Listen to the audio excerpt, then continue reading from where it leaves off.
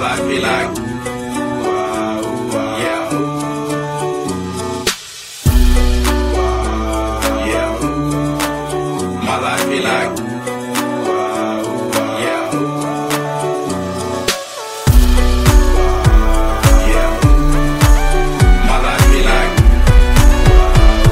yeah. Hello and welcome back to My Life Be Like podcast, where I talk to people across the spectrum of roles and responsibilities, jobs and careers.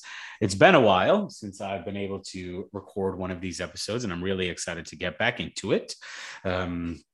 I do very much appreciate that people have been listening to all the episodes that I have uploaded previously. Still a lot of strong national and international support. So thank you to all the listeners. And looking forward to providing more content to the people who have been supporting this podcast. So thank you very much. Before we jump into our next guest, who is Nav Iyengar. Nav and I went to Loyola together. We had at least a couple of classes. This was way back when, seemingly, so it feels like forever ago, but not terribly long ago, and also not just yesterday. So Nav Iyengar, welcome to My Life Be Like. Well, thanks, Shash, and thank you for having me. Yeah, it was a long time ago. Geez, that was what, 2008, 2009? Yes, Good Lord, 2008, we're dating ourselves a little bit there. For real. A decade has already somehow gone by now, which is crazy. So first of all, thank you very much for joining the podcast. If we could start with a little bit of a background about who you are, where you live, where you're from, and then we'll jump right in. Absolutely. Well, thank you again for having me on the podcast. I really appreciate, giving me the opportunity to tell a little bit about myself to your audience, and hopefully you guys get a little something out of that. For me personally, I moved to the United States when I was about 4.5 years old. My father was completing his graduate degree at Michigan State University, and prior to that, my mother and I had been living in India because he lived in a dorm room, and there wasn't a whole lot of space for, a family at that point. And when he was nearing completion, he got us to come out and immigrate. We lived in East Lansing, Michigan. So the first place I lived in America was on a college campus, which tells you a little bit, gives you a little insight into how my personality developed. Moving as an immigrant to the United States, I didn't know English. I heard it spoken, but I always lived at home. And as you know, in India, we have typically you live with your grandparents, and there's lots of aunts and uncles, so you speak a lot of native languages at your house. So learning English was one of the first kind of hurdles that I had to get past. Luckily, there was a lot of good content like The Lion King, Home Alone, Jurassic Park that I actually learned English by watching those movies repeatedly. Incredible. Yeah. Incredible. So I can tell you almost every single line of those movies just because that's how, Well, at least they're good. At least they're good movies to be able to know line by line. Absolutely. That's good. From there, I quickly kind of adapted to the United States and really began to see myself as an American quite early on, actually. And we moved to small town Wisconsin. We moved to a little town called Wisconsin Rapids, Wisconsin, which is north central Wisconsin. Most people have never heard of it. A town of about 25,000 people. So went from a college campus with tons of international folks and lots of different types of cultures to a very homogenous place, where I kind of stood out. But in terms of that, I think it really gave me a lot of insight into how to relate to people that were very different than me, just aesthetically or, in all those kind of superficial qualities, but also, in a mentality of it's a different culture. And what I learned is the more you kind of bridge those gaps between people and try to find similarities, that really makes for, just an extended community where everybody kind of gets to share in the benefits of all of the values that all these different types of cultures bring. So growing up in Wisconsin, a lot of people have asked me, wasn't that difficult? Yeah, you had those issues, up and down things popped up, but nothing was ever too terrible. It was a very kind of close-knit community, and we all saw ourselves as part of that small town. From there, everybody's parents kind of worked at the mill. So it was a very neighborly type feel. You knew everybody in town. Nobody locked their doors. It was just one of those places. Really enjoyed growing up there, and moved to the neighboring town when I was in high school. Got myself into debate, which was originally how I guess I started my career. And what I do now is basically talk for a living in terms of change management. And that's where I realized where, my passions and skill laid in convincing other people how to do things. Immediately that got me thinking towards a law career, and applied to colleges all over. Actually wasn't even going to go to Loyola. I was about to go to St. Norbert up in Green Bay that offered me a scholarship, and then as well as Hillsdale College out in Michigan. But I just, as soon as I stepped foot on that Lakeshore campus, I fell in love with it and decided then and there that I was going to Loyola in the big city of Chicago. Yeah, that sounds good. So let me pause you for 1 second there now. So let's real quick, before you got to high school, when you were 11, 12, 13 years old, let's say, what was it that you were thinking about being when you grew up? What was the dream at that point? That point, most immigrant families, especially Indian ones, you have kind of three choices, right? Yes. Engineer, doctor, or something in the medical field. Yeah. So I was obviously very much wanted to be a doctor at that point. At least that's what I told people. Sure. Didn't really knew what all went into it, but it was that kind of prestige that you get. And I liked science and I was good at school. So it kind of made a natural sense for me to gravitate towards that. It was really when I joined debate that I completely decided against the sciences and the medical career and went more into business and legal and those types of avenues. Sure.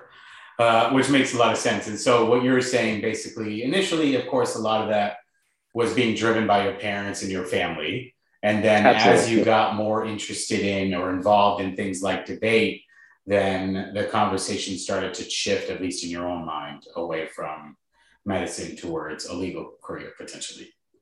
Absolutely. I think it's more had to do with me recognizing where my strengths lay and where the passions to develop strengths kind of really lay within that. And it was quite early on that I noticed that I was able to make friends with people, convince people, persuade, lay out arguments.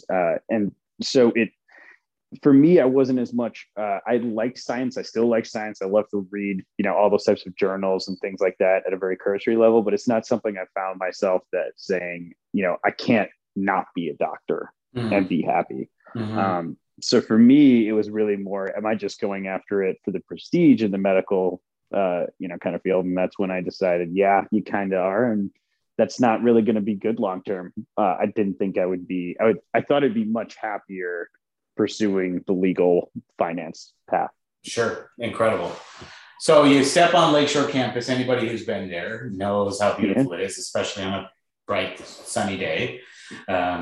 It's can be pretty miserable in January and February. They don't tell you about that, but you get to Loyola.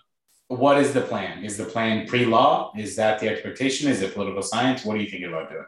Yeah, I was thinking, I was going to go to law school. I had made up my mind in 2008 that law school was the goal, but I'd seen a lot of people with political science degrees, have a tough time finding something in between the years when they went from college to law school. Right. I had a couple of older friends who were going through that process, and they tell me, don't go get a political science degree. What most of these law schools want to know now is that business. So go get a business degree and something hardcore like finance or accounting, something to show that you could think logically and you have like it's not a STEM background, but it's almost a STEM background in the terms of mathematics that you would have to use. And so at that point, I decided, all right, I like finance. I always was interested in investing in the stock market, took a bunch of economics courses in high school. And for me, that just seemed like the natural progression of, okay, I'm going to go do contract law. I want to be a Wall Street lawyer. Those Wolf of Wall Street dreams come to you, especially when you go to a school like Loyola and you're standing downtown next to the Bentley store and you're like, yeah, I can do that. We're here. Right. And so for me, I think that's what I focused on at that time between the ages of like 18 and 22 was, oh, how do I get degrees that are going to make me the most money at that point? Right. Which is where you ended up, which is excellent. Right. Which is excellent. In a sense. And, for me, it was really, I came out of Loyola with a finance degree. And with that finance degree, I went to work for a currency trading firm. It was a Swiss firm that did all sorts of kind of currency trading for corporations when they had to make payments. Let's say you make, cars in America and you have to buy your wheels from Japan. Well, you need to pay the Japanese people in Japanese yen. So we translated that currency and set up all sorts of risk parameters, things like that for mid-market companies. Interesting. Really interesting job. I thought I liked doing it because I was more on the account side. So I naturally gravitated more towards like the sales, account management. We still did the hardcore financials, but we were much more focused on making sure that the client was happy, not necessarily executing on like back end paperwork. Really liked that job. It was cool for a while, but then it just started to become, I was missing something. I don't know what it was. It just felt like you were going after quota a lot. And for me, while that's good to always have those types of goals, and sales is one of those careers where you have a measuring stick every single day where you can measure yourself against the previous day or, even the previous minute before. Mm-hmm. But at the same time, it wasn't fulfilling what I truly thought I wanted to do. It wasn't making me happy as like a whole person. Money was great, but you once you start actually making money, you realize that's not all it is. There's a lot of different things that go into a career and balance, and so I actually got out of that, and there was an opportunity to take severance, and I decided to at that point go and just try something new, maybe go back into like financial analysis since I had a finance degree. So I took an interview at Robert Half, which was a recruiting firm, well-known recruiting firm.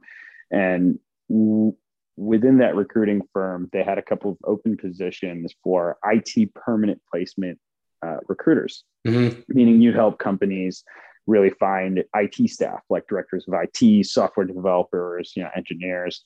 And it was interesting for me because it took that sales aspect and account management that I had grown with and moved it into an area that was really starting to develop. This was in probably 2014.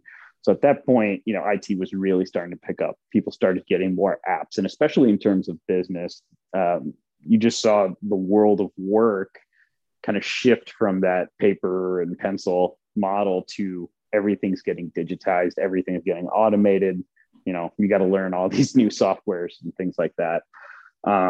Within that, I was able to do a couple of cool placements, work with some great companies that in all different types of fields. And it helped me realize that IT really was going to be that place where, careers are not only going to get exponentially larger in terms of just need, but at the same time, there's a lot of cool things that are being done, which can actually have like a user impact. So within that, kind of IT frame, and I really loved helping people find jobs. And at the end of the day, despite me making money off that person's quote unquote sale, right? It's good for them too. It's a great feeling to really help somebody really realize their career dreams. Right.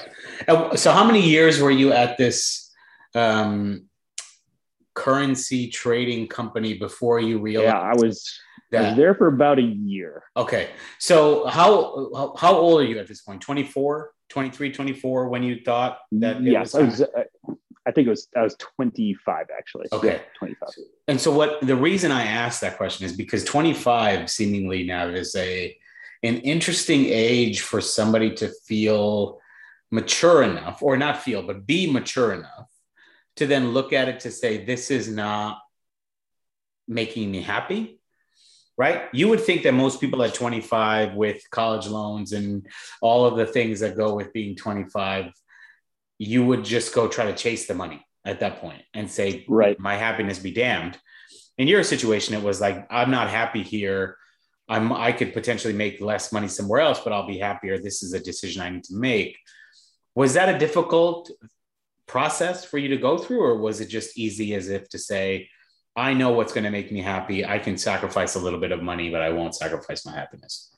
I feel I'm a little bit weird in that, Josh, that in the sense that for me, it really comes down to if I'm going to be unhappy in a role, I'm just going to produce poor work. That's not good for me or the company, right? Right. So for me, if it's a mutual parting of the ways and it's amicable and friendly, at the end of the day, corporations are great, wonderful employers, and they do a lot of things, but it's your life and your career, and I don't think, and you when you make the right decisions for yourself and you're comfortable with that decision, whether it goes well, whether it doesn't go well, as long as you're comfortable with that, I think that's what's important. Sure.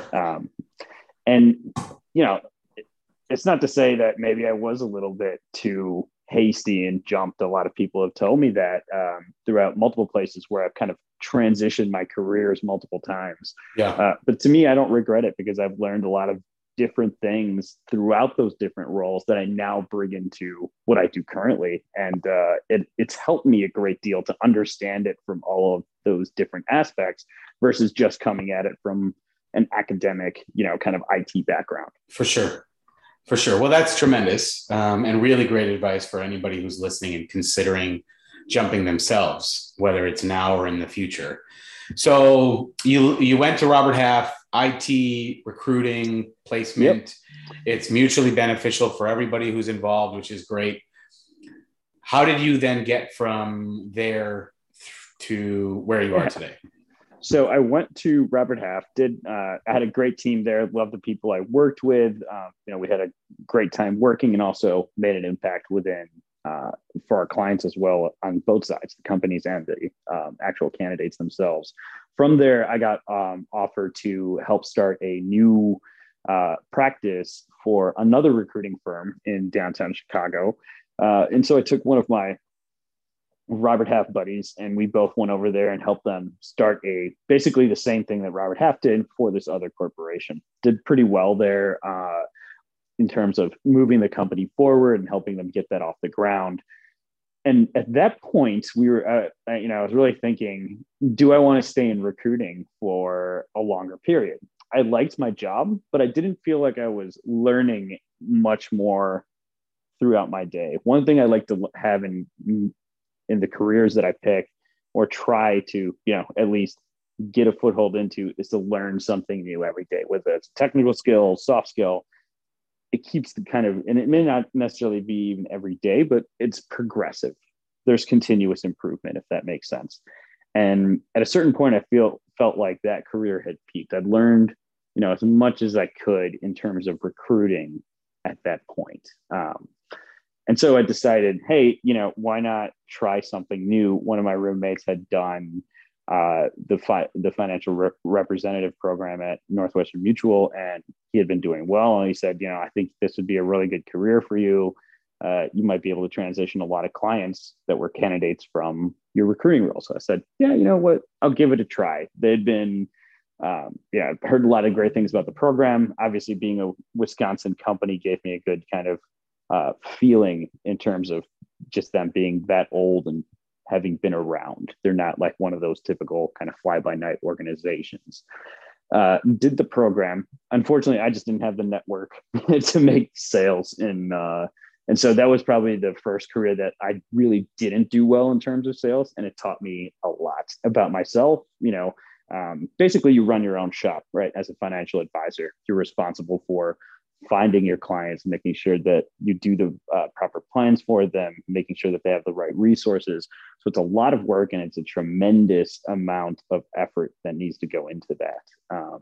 And number two, on top of that, not only do you have to do all that back end work, you also got to take care of making sure that you're bringing in clients every day, which is difficult to do as like a 28-year-old. You just don't have those professional networks where people are really thinking about those types of thoughts, although they should be. But that's just that's a cultural thing that's not going to shift quickly. through that program, I really began to love the culture of the company, what they did for their clients, the impact that they made on real people's lives. You know, people think, all right, financial advising, there's a lot of different things that go into that. It's not just for wealthy people. And that's, I think, the thing that I walked away with that really helped me is it's not just a bunch of rich people. They're taking care of people of all types, making sure that they're protected in case things go badly, or just helping them plan for a great retirement. So I liked that kind of aspect of the finance, but because I didn't have the network, it was unsustainable for me to live in downtown Chicago with Loyola student loans and Chicago rent and, you know, trying to make it there.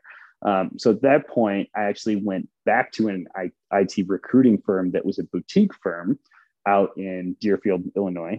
They handled a much smaller roster of clients, but at the same time, they wanted to increase their presence in the Midwest. They'd primarily been doing Illinois. At that point, I had also decided I wanted to study for law school, maybe give that a thought going back to law school. So I took that position, moved up to Milwaukee from Chicago, commuted every day between Milwaukee and Deerfield, which was crazy, about 90 minutes each way. But at that time, you know, I loved the company. We were making good progress. And then COVID-19 hit. And of course, all hiring pretty much stopped as the world stopped. So at that point, you know, when you don't have clients walking in the door and hiring people, you really can't make it in a career as a recruiter. So it was completely unemployed for 8 months, had nothing to do. So I decided, all right, let me learn a little bit of IT. I think in terms of actual coding and, you know, actual data analysis.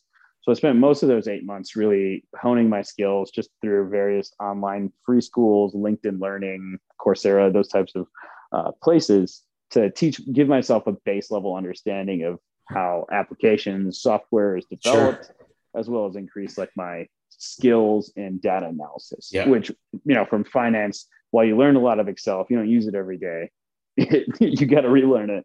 Definitely. So it took a while, but you know, luckily I was doing nothing else for those 8 months, and neither was anyone else. So there was no temptation for sure. Well, let me just say, I think it's incredible that while most of the world sat at home and rued the fact that they were stuck indoors, that you took it upon yourself to actually benefit yourself and to try to expand your knowledge and progress your career, even though you were unemployed and couldn't go out anywhere.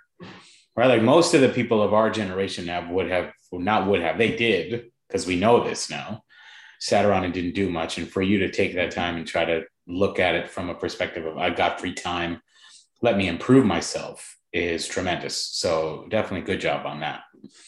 Thank you. I appreciate that. It's not to say I didn't waste time during that. Oh, it's okay. That's all right. Video games being played, but that's all right. You have to. You got to get. I mean, you can't sit around 24 hours a day on free school sites. So, had you, while you were doing that though, did you consider the law? I mean, you said you considered law school again because it was always of interest. So while you're sitting at home now for however many months, right? 8 months, 9 months. You can take some one-off courses, programs, certificates, classes. But was there a consideration at that point that maybe I should just go to law school then?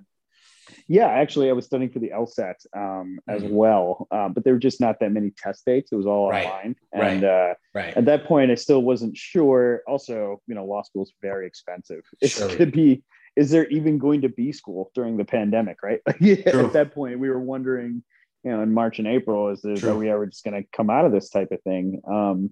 And at that point, while I was studying this, these were free courses. And really, it came from my interest in learning more about certain platforms that I had been working with.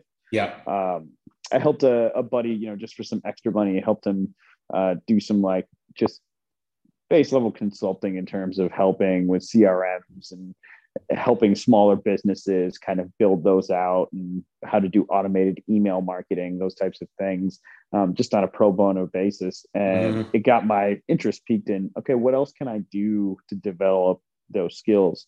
And then that kind of led me down the IT rabbit hole of all the different things that you could do. For the longest time for me, there was always that attachment of like IT is, okay, that's super hardcore mathematics and you got to know all these coding languages and you got to memorize a bunch of stuff.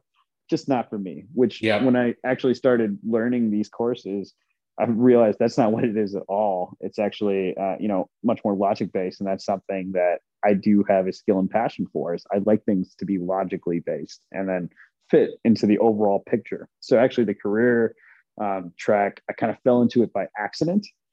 And really that came as a result of, I got a call from Milwaukee Tool, who had asked me to help them really understand some of the new digital tools that had been implemented that were available, as well as use my background in recruiting to drive their kind of talent operations forward. So we implemented, so through that opportunity, I got a great chance to learn from, a best in class type company on how they really utilize tools to increase their productivity on a daily basis. We instituted a lot of cool different types of tools there, including a complete data analytics platform. So I got to really dig into that type of project and understand the scale and level that it takes to migrate data. And it was just simple HR data, but it's a lot. And that's what you slowly realize. There's a lot of these background things that are going on in your everyday work. From that project, we actually instituted another chatbot, which helped schedule interviews automatically with candidates. You could find jobs through the careers website. It would help you apply to jobs. It would answer questions about benefits. So working on the back end, I got to work with this AI company and really understand how these chatbots are built, which is something new and different that I probably never would have gotten into, even if I was a level one software engineer. And just through these kind of projects, I was really able to kind of understand what works in terms of development, what users like, and what users really didn't like. I almost functioned as like a one-man IT admin on that side to administer about 7 different cloud technology tools for that talent operations team. Really enjoyed working there, but it was a lot of work. Everybody there works extremely hard, and I just wasn't ready for that type of work-life balance. And at that point, I really wanted to, think about potentially say, yeah, let's go to law school. It's still on my mind of should I go do that, because I always had a passion for it as a former debate kid. And I decided, let me go take the LSAT, and took the LSAT and did all right, but nothing I would say I'm going to write, scholarships off. And so for me at that point, I was like, all right, what should I do? I'm really, I like this IT stuff.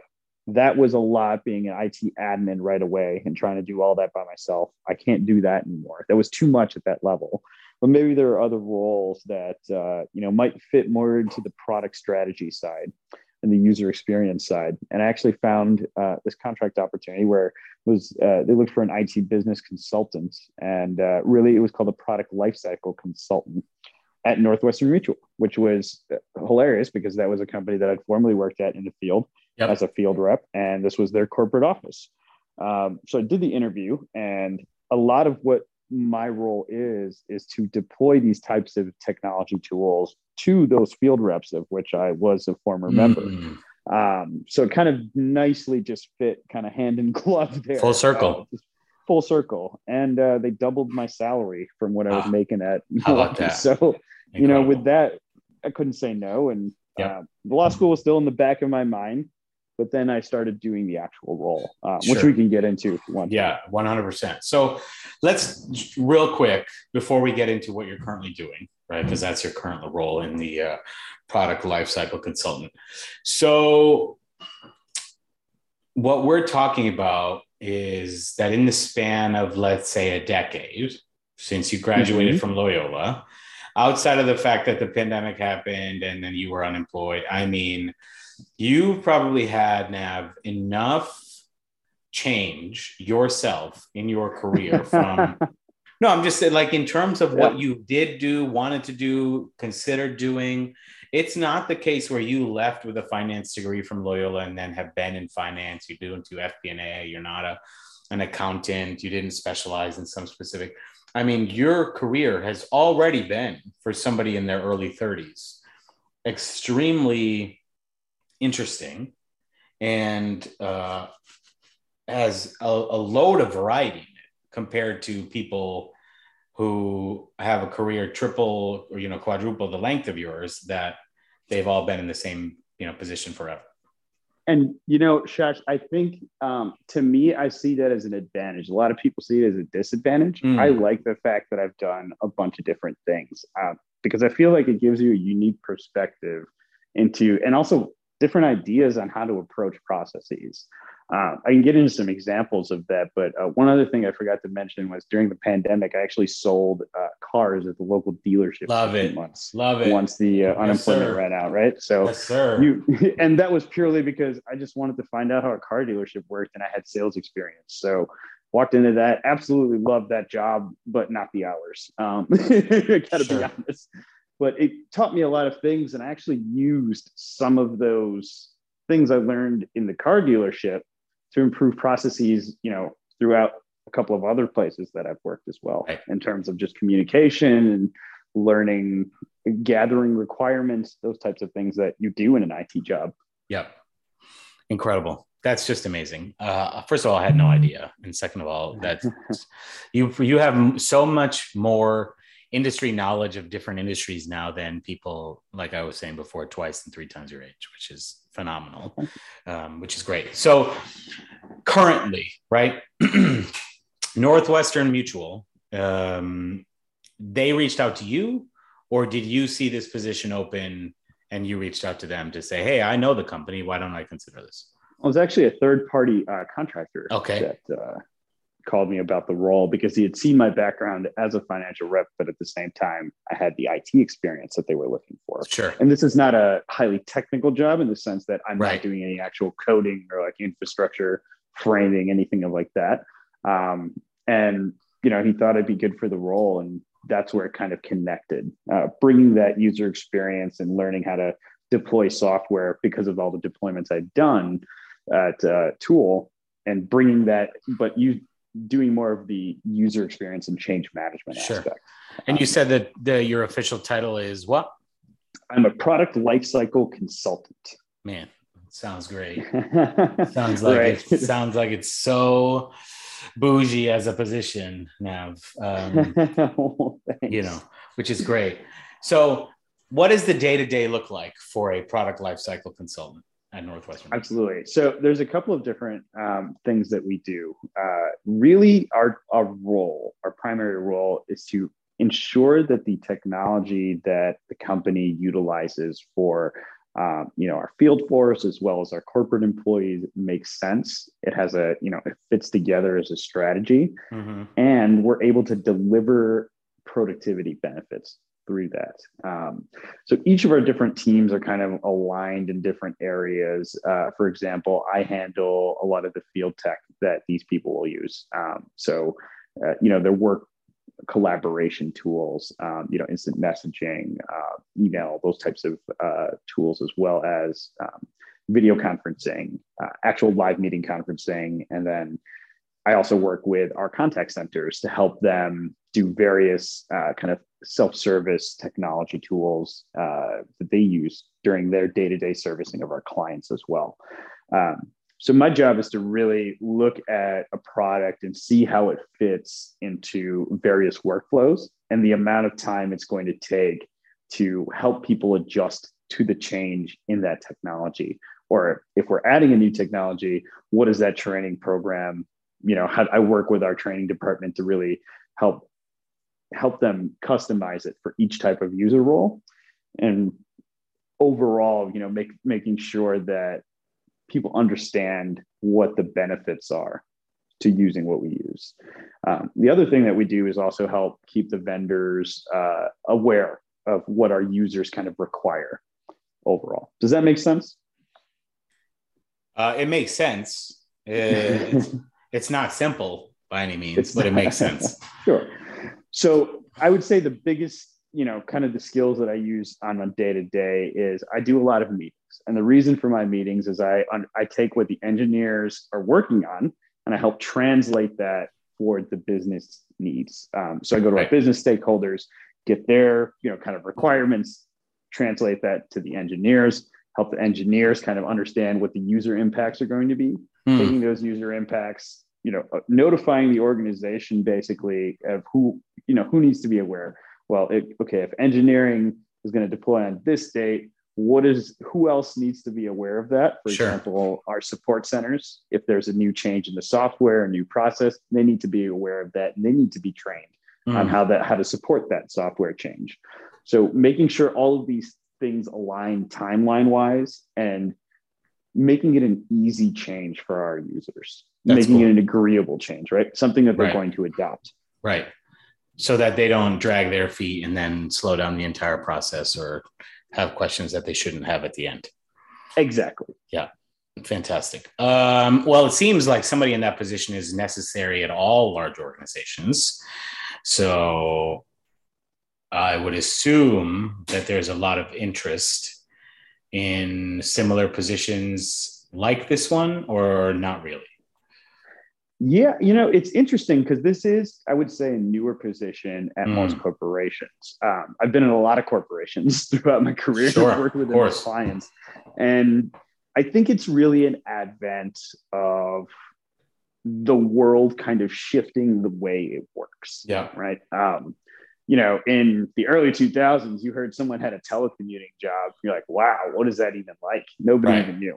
Right now, post pandemic, it's like, oh, you don't have a telecommuting job. You got to go in every day. It stinks, right? They've completely shifted. And with that comes all of those different tools that are shifting. And it's not easy for someone to just learn a new customer relationship management system or a new, collaboration tool. There's also a lot of different corporate policies, especially in the financial services industry. We're so highly regulated in terms of marketing material, things you can say, things you can't say. And the biggest thing is cybersecurity, right? Making sure that all of the things we are saying back and forth to each other is secure and making sure nobody can get at that data. That's probably one of the biggest, kind of focuses of a large corporation is, it's great we can add all these tools, but let's make sure it's protected. And obviously, you don't want anything to happen with your client's data. Sure. So I think you're going to see a lot more of these roles start to pop up.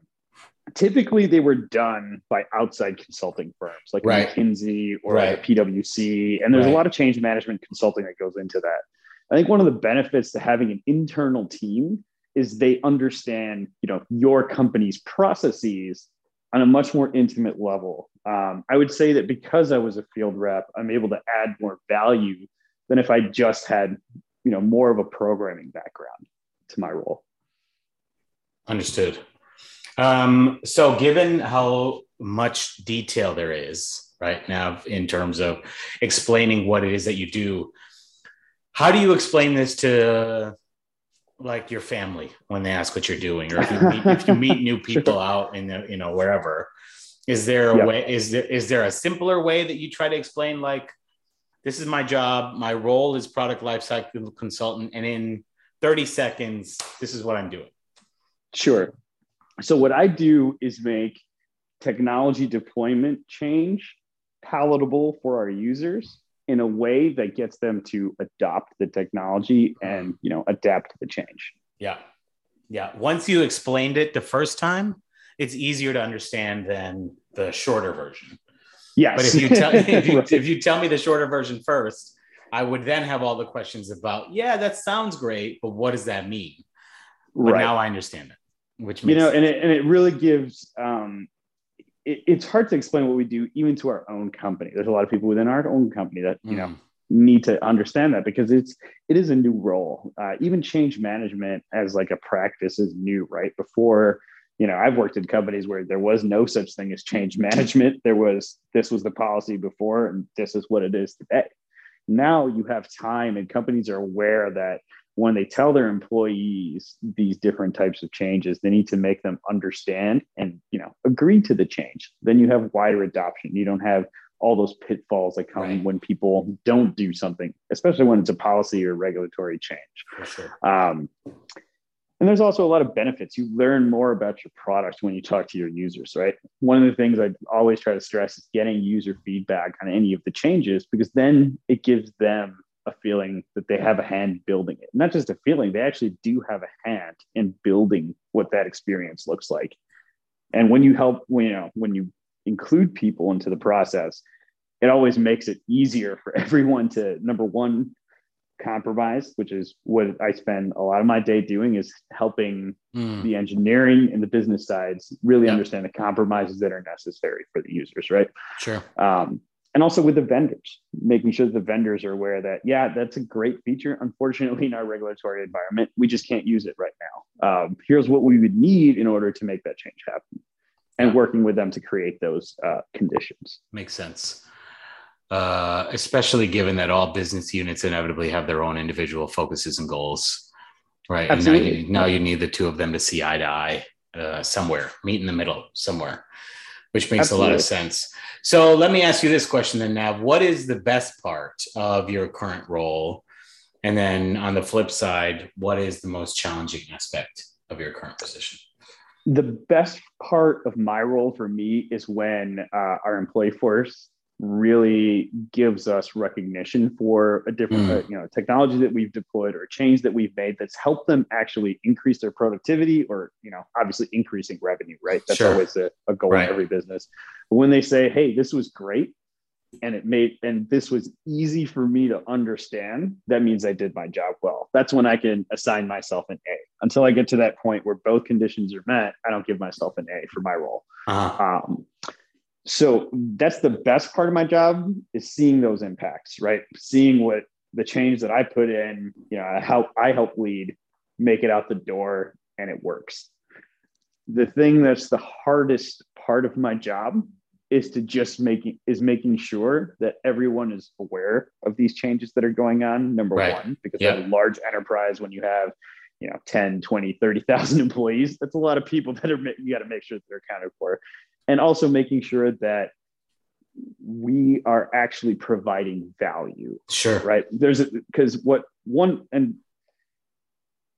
most amount of value for the largest amount of people under the curve, as Elon so eloquently put it in one of his Twitter posts, we want to maximize that area for, you're not going to please everybody. Some people are going to use technology in a way that suits them, and that's fine. Some of it is customizable, right? And helping them through those changes is another part of my job. Is we can help customize things for certain field members who need it a certain way, need the technology to function or, work in a certain way. But it's really, getting to that part and helping bridge those gaps, helping them see the overall picture. Okay, this is how I use my technology to be more productive. Yep. Understood, especially given the size of the organization. Exactly. Yep. Yeah. Everything is always compounded, right? When you have more people. Of course, undoubtedly. So you said that you were reached out to by a recruiter looking for a consultant position. So yes. Given that, is the next potential step as you continue to progress in this position that you become a full-time employee of the organization? Is there an opportunity for promotion? What does the next step look like, given how long you've been doing this job, how well you're potentially doing at it, and where you would like to go from here? Yeah. For me, obviously, the next progression would be to be more on a strategy level of helping the business decide, like, okay, so being like a product strategy manager would be kind of that quote unquote title, right? And that's where my career is. That's where I'd like to take my career, is understanding and helping make those decisions around strategy of the various tools and technologies that we use. Okay, got it. Yeah. Got it. How is I know we talked about this a little bit, or you mentioned this a little bit, given the work-life balance at previous positions. How is it at this particular position for you? Oh, it's wonderful. I have no complaints. I'll put it that way. That's excellent. So it's not the case where you're putting in 60, 70-hour work week trying to get all the people to see eye to eye on stuff. No. And I have worked at places that were those, 70, 80 hours where it was, you're making money, but like you have no time to spend it, right? For sure. And then in terms of your current position now, the last question I would ask is, are there skills that are ones that you're still acquiring or sharpening that would be beneficial to have to help you do better at your current job? Yes, there's obviously, the more development methodologies I learned of how software is developed, how applications are developed, more of a technical understanding of the infrastructure and back end and how these changes affect them. That's something that I've been, I have to learn and have been learning for the last year, even as that's my continuous improvement in this job, as I, had said before. The continuous improvement is always learning new. And the thing with technology is, it changes every day. If you talk to programmers, just because they're a Java programmer doesn't mean that they don't keep studying. There's new ways to write code. There's new ways to build infrastructure. There's always something that you can do a little bit different. So it's a continuous kind of learning career. The other skill that I would say comes up most often, and honestly, it's throughout all of my jobs that I've noticed, is the ability to ask questions well. And really the questions that are the right questions at the right time. And that's something that you just have to learn, through practice, getting a mentor, somebody that does it well themselves. You'll see it a lot more in sales. But one thing I've noticed throughout all of these different kind of career paths with finance, IT, or sales is the top level producers in each of those positions have always been the best question askers I've ever seen. Right. Interesting. So what year did you graduate from Loyola, Matt? So I was delayed in graduation. I did 2015. Okay. So you graduated in 2015, and then your first job was at the currency trading company, right? Well, that was after I graduated. I had a couple of different roles in between like 2012 and 2015 where I was going to school and working. Okay, which is fine. So let's say from 2012 until now, it's been a decade. It's been exactly 10 years. As you think back on the journey, who would you say, and you don't have to call them out by name, but who are some of the people that have been most influential that had you not met them along the path, your situation would likely be quite different? Sure. So when I was 22, I used to work for this business conference events company where I sold basically business conferences to executives at oil companies and aerospace and defense companies and all sorts of wild industries like that. Dude, now what have you done? And we need to have an episode where you just tell me the stuff you haven't done so far. All right, cool.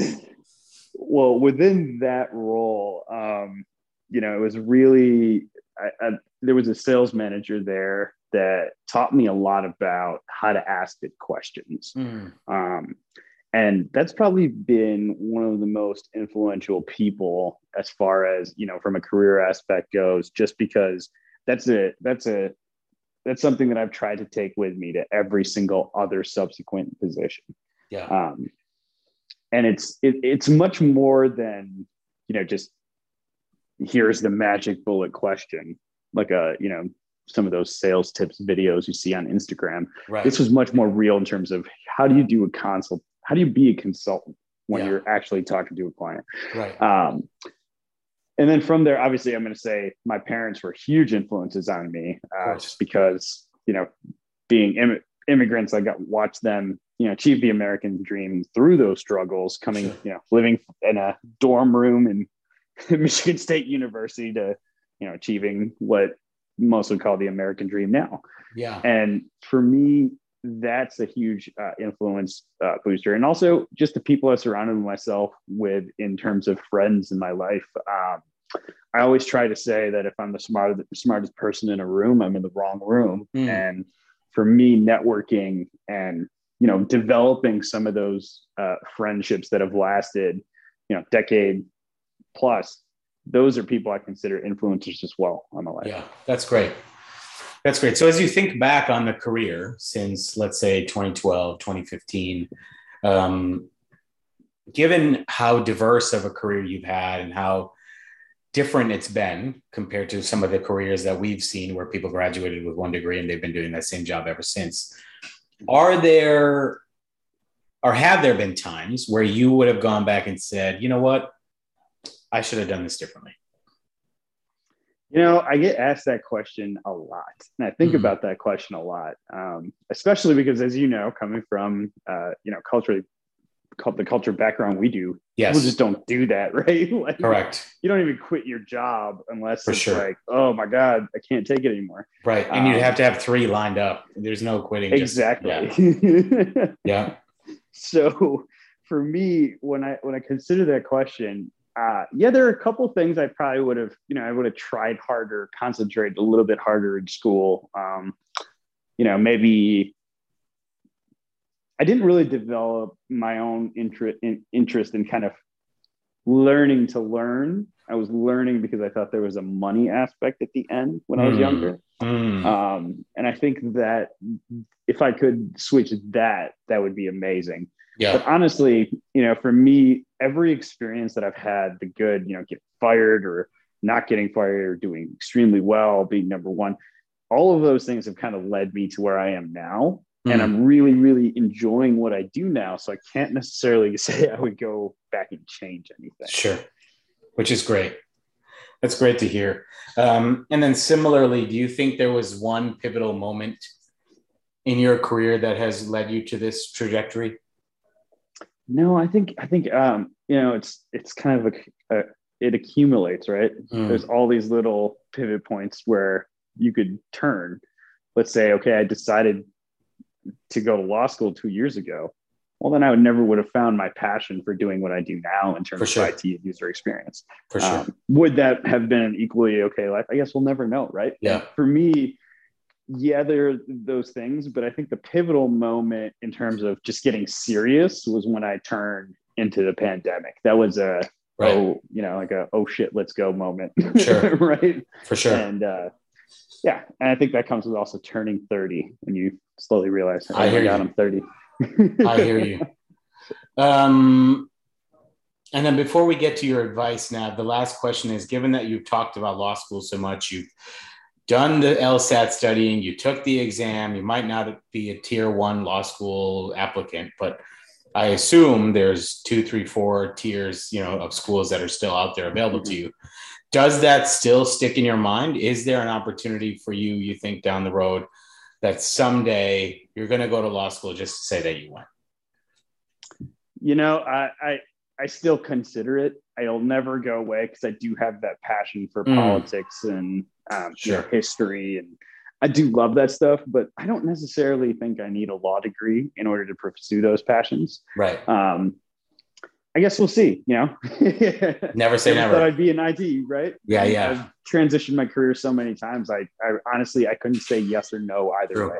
True. We'll see, I guess. There's nobody who would have, I guess, really said when you graduated with a finance degree that you would be doing what you're currently doing, right? So it's hard right. It's hard. This job didn't even exist back then. For sure. So who knows, right? For sure, which is incredible to think.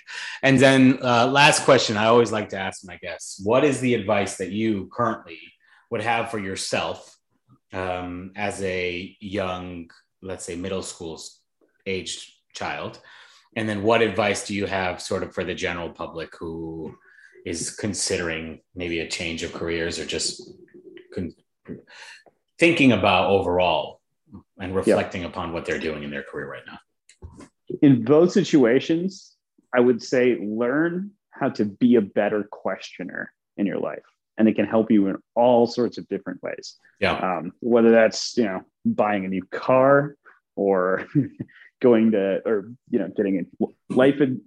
financial advice, just having the ability to ask relevant questions is one of the biggest things that you can carry with you just throughout your life that will help you in all sorts of different ways. I didn't get my job because of my technical knowledge. I didn't get my job because, I had a fancy degree from Loyola or anything like that. I got my job because I learned how to ask good questions that were relevant to what we needed to get accomplished.